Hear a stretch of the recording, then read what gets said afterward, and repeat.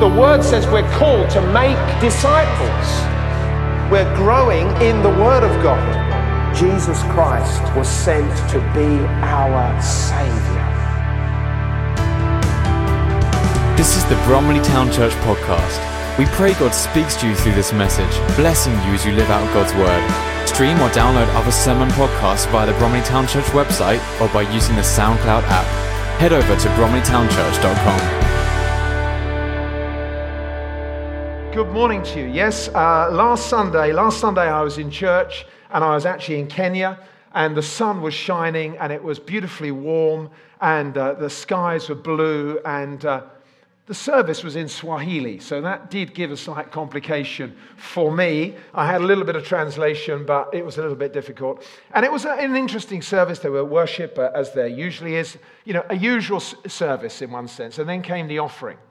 And in Africa, they make more of a thing of offerings sometimes. So like they brought the baskets up the front and people came and gave their tithes. And then they had another basket where people came and gave their offerings.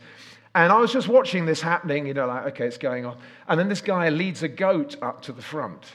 And I thought, what? That's the first for me. That's the first for me to see a goat in church being led to the front. And I realized that then the goat came, and then somebody bought a bag of some fruits or something, and that was put at the front. And I thought, well, praise God. It takes not just our finances, but here was a people who were bringing of their best. They wanted to bring something to the Lord's house to say thank you. And that was just, I was just sort of laughing inside of that.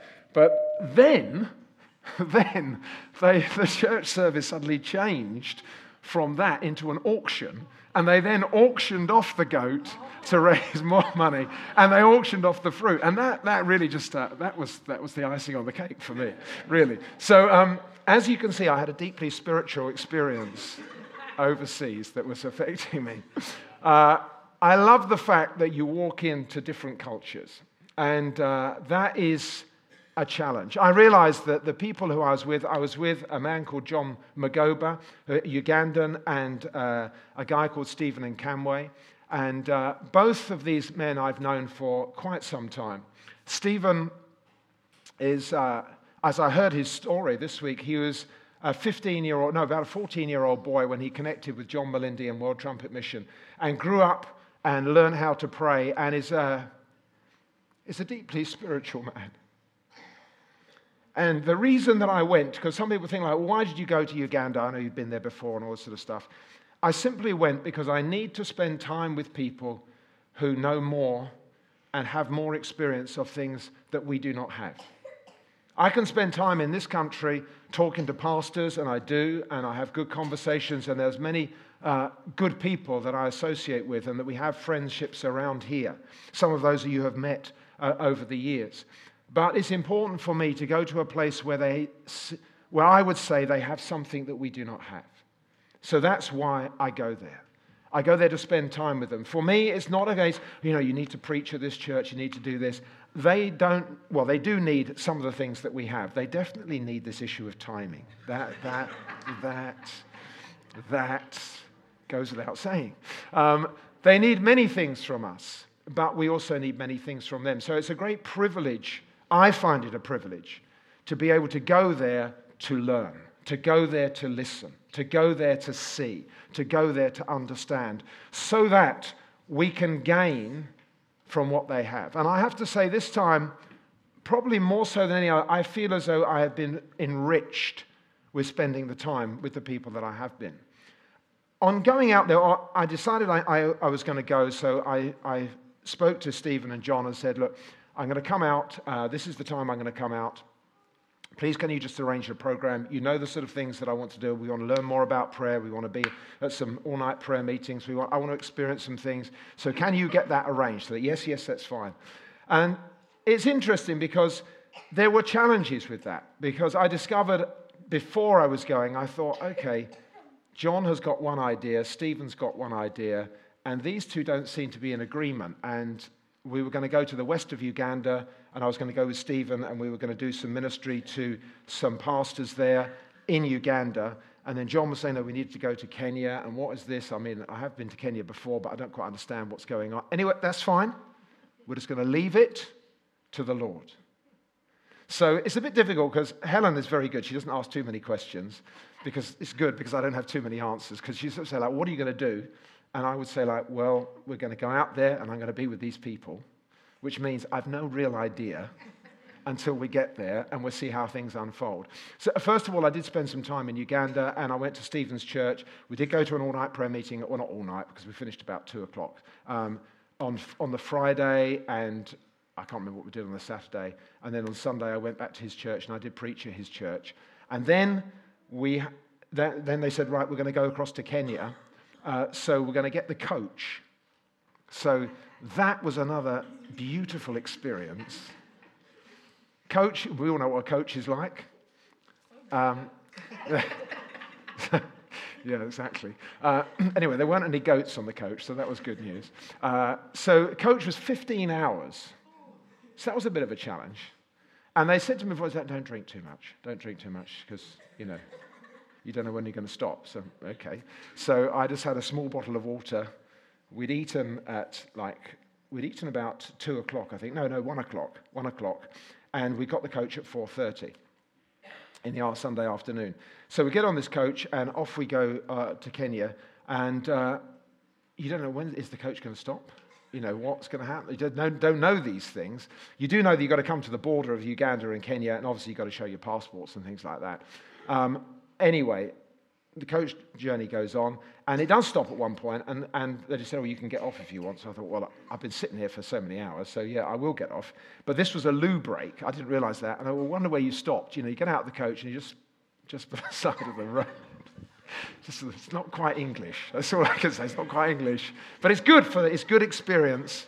So I get there, and there's just a field. But fortunately, there's some high grasses, because the high grasses, the ladies can go over there, and there's just a line of guys sort of weeing up against the... Okay. I thought, okay, fortunately, I haven't had much to drink. I'm fine. So these are some of the experiences that you go through. And those that have experienced these things, you'll know what I mean. When we got to the border, I had in my mind, I thought, you know what, I don't know why, I pictured the idea of a service station in the UK. I mean, maybe not as good. I'd somehow...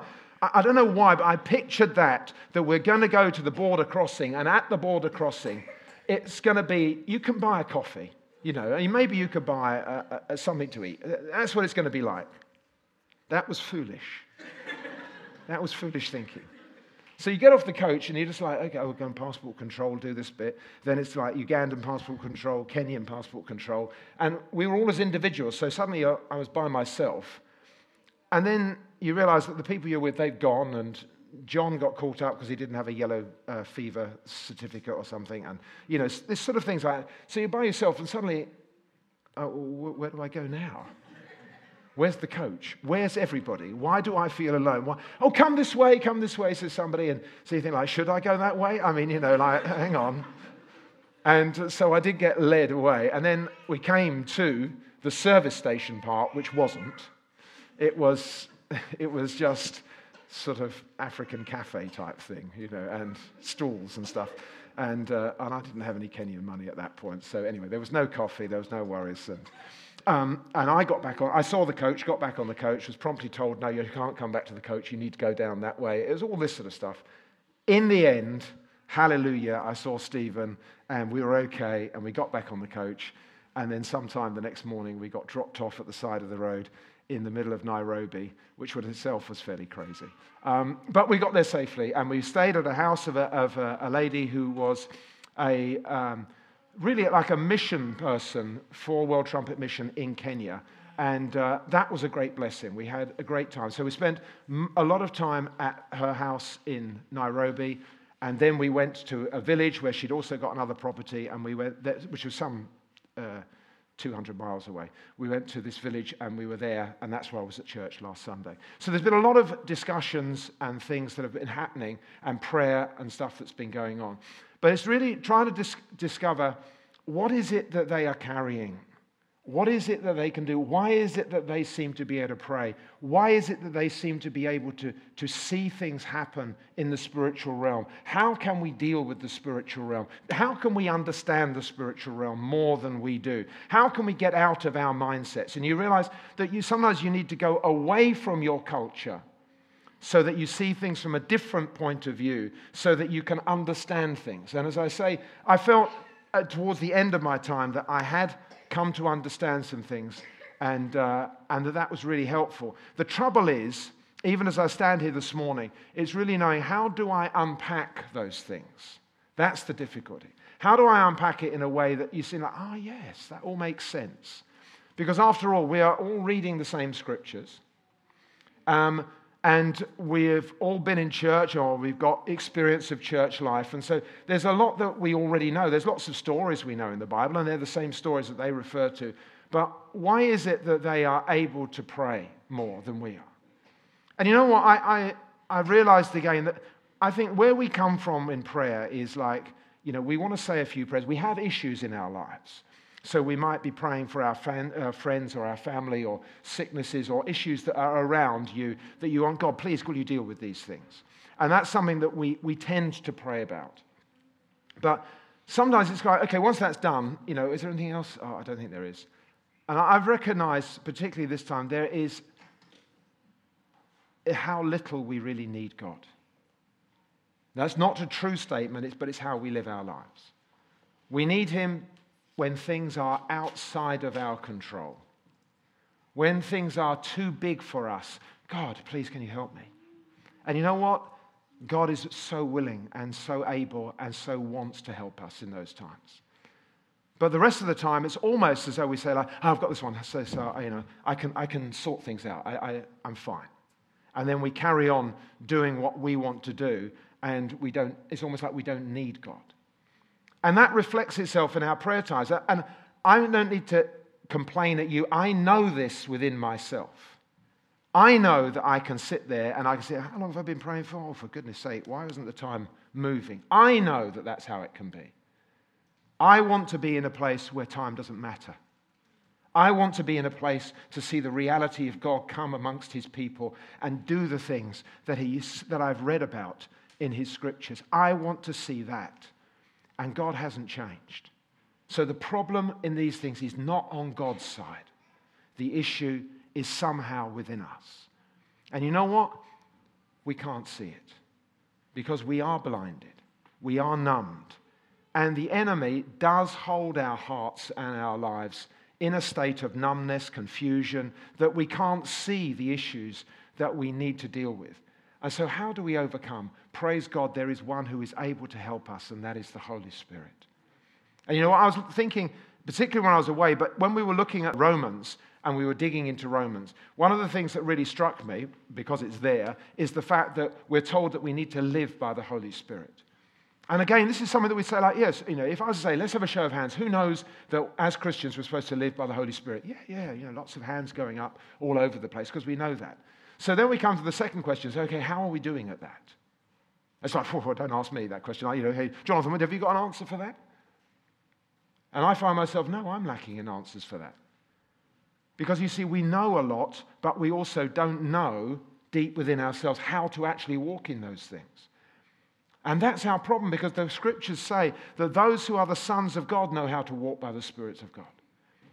And I don't know about you, but I want to be declared as the Son of God. I want to be one who knows their God. Because the people who know their God, they shall do exploits. That's what Daniel said. And we want to do exploits. I want to see my nation being brought back to the kingdom of God, not being taken away from it. I want to see people's lives being turned around so that they may be set free from the bondages that they are under, and that they may live a life fully for the things of the kingdom of God, rather than being under oppression and under captivity of the things of darkness. I want to see people being liberated. I want to see the church on fire.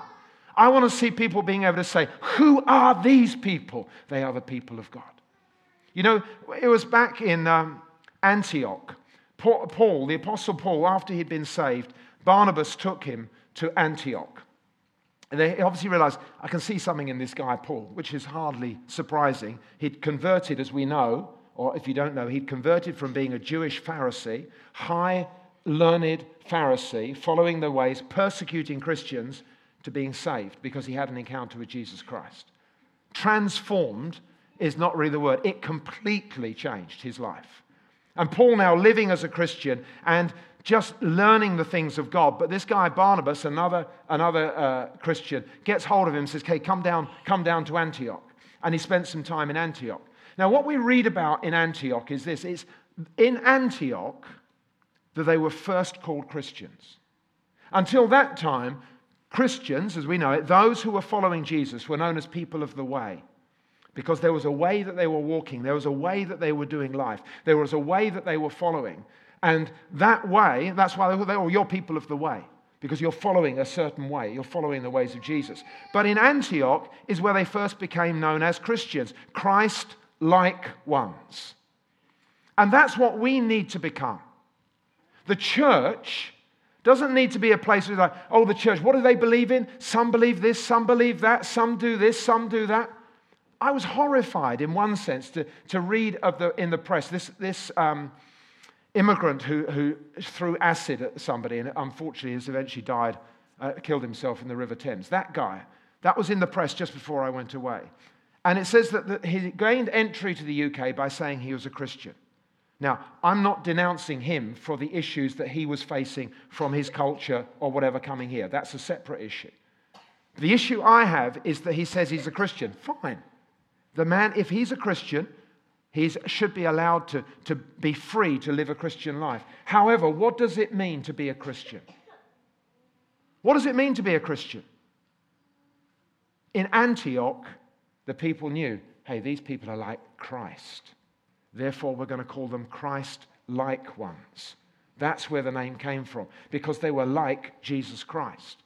Now, somebody could say, I'm a Christian. When you say, well, what does that look like? It looks like all different things. It shouldn't do. Being a Christian means that Jesus Christ is the Lord of your life. It means that your life is being led by the Holy Spirit, that you are no longer in control of yourself, but that you have given your life over to Him and you say, Lord, you've saved me.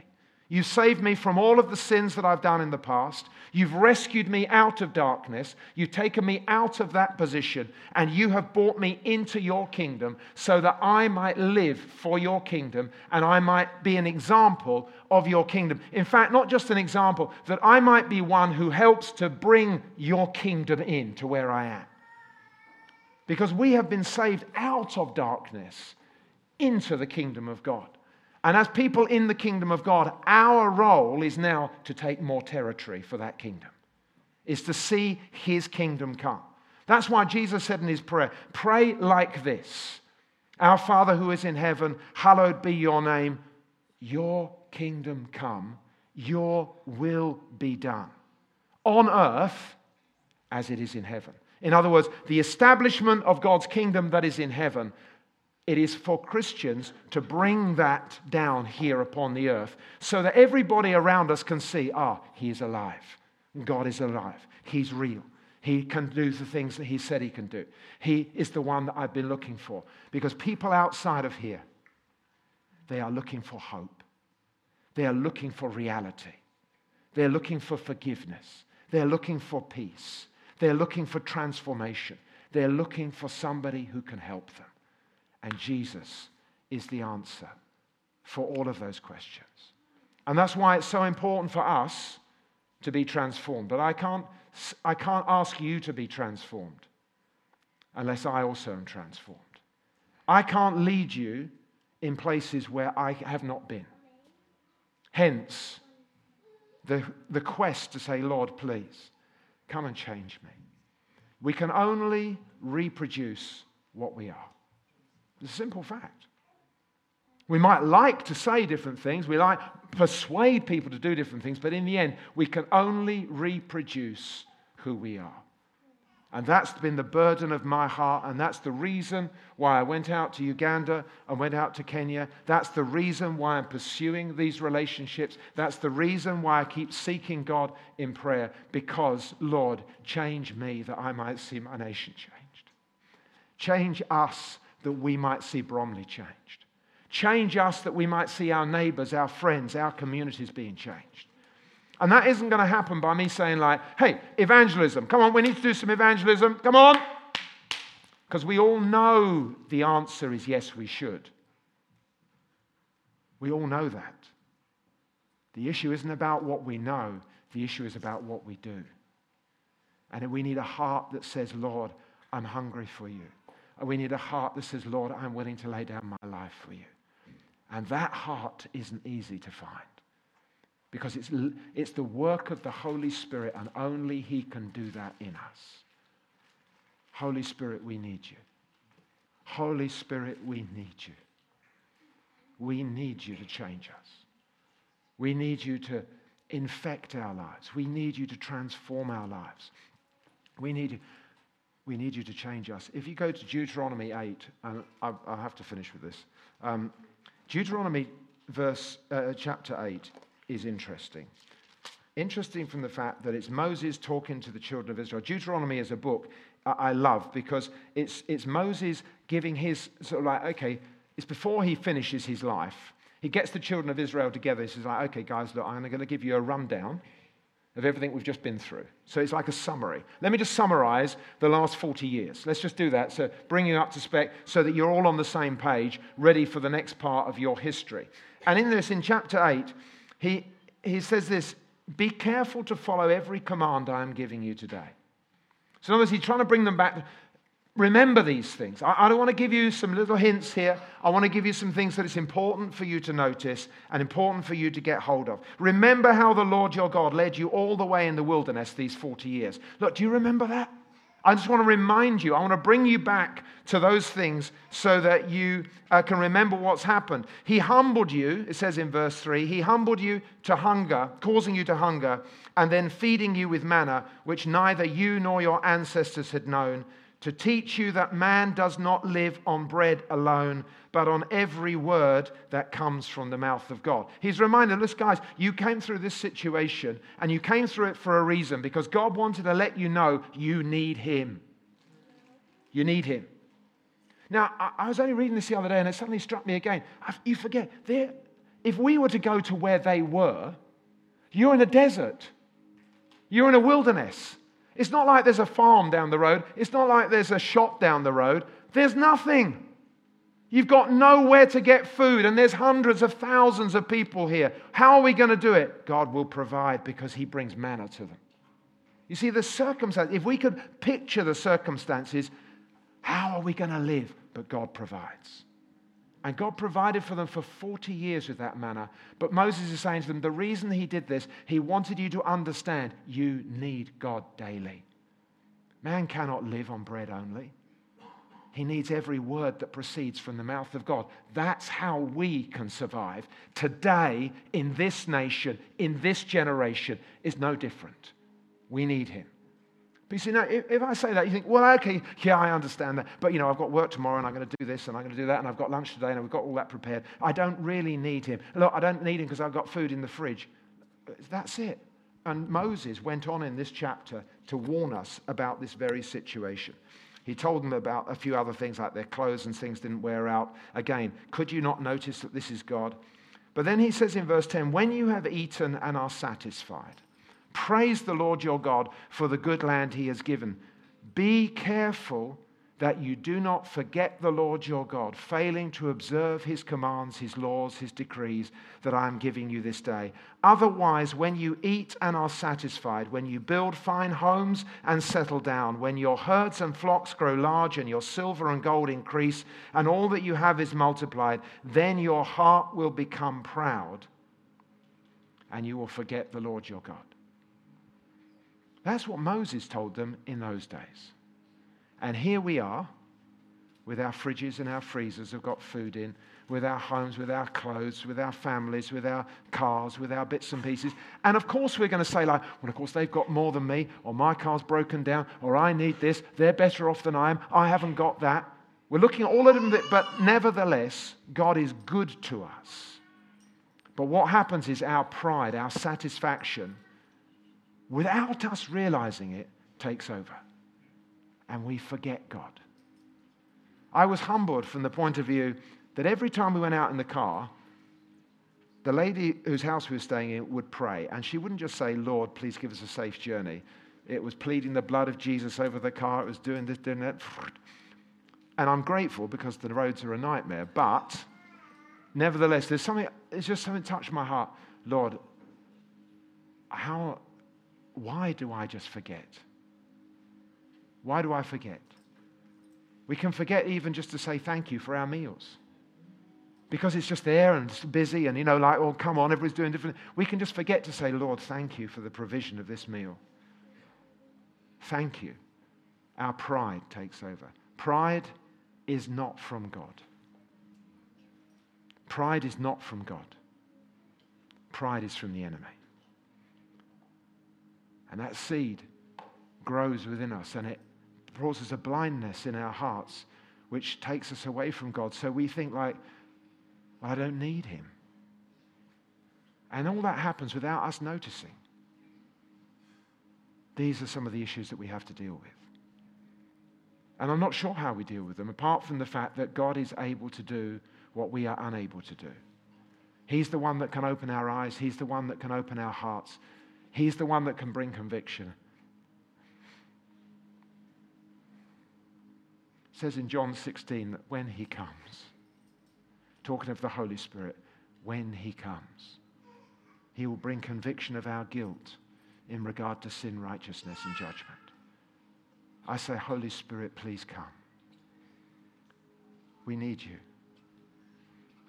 We need you more than our words can say. We need you each and every day. We need you to break into the hardness of our lives. We need you to unveil the corruption of our hearts. We need you to show us how proud and arrogant we are. We need you to help us.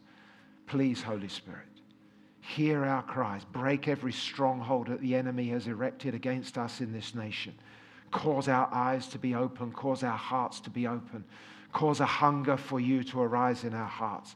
And Father, let your truth be made known to our hearts. You have said that your Spirit will guide us into all truth. We're crying out to you, Holy Spirit. Please lead our hearts into truth. Please lead us into understanding. Please open our eyes. Please open our hearts that we might know you. Not just to know you, but that we might live for you. That we might be called Christians because we are Christ-like ones. Not just because it's a title that's been given to us, but it's a reality of you living in our hearts. Father, have mercy upon us. Bring transformation to us. Lead us in your ways, we pray. In Jesus' name I ask it. Amen. Amen. Thank you for listening to this message from Bromley Town Church. You are always welcome to visit us on a Sunday morning, or join us again for more messages here online. You can also stay connected with us at www.bromleytownchurch.com.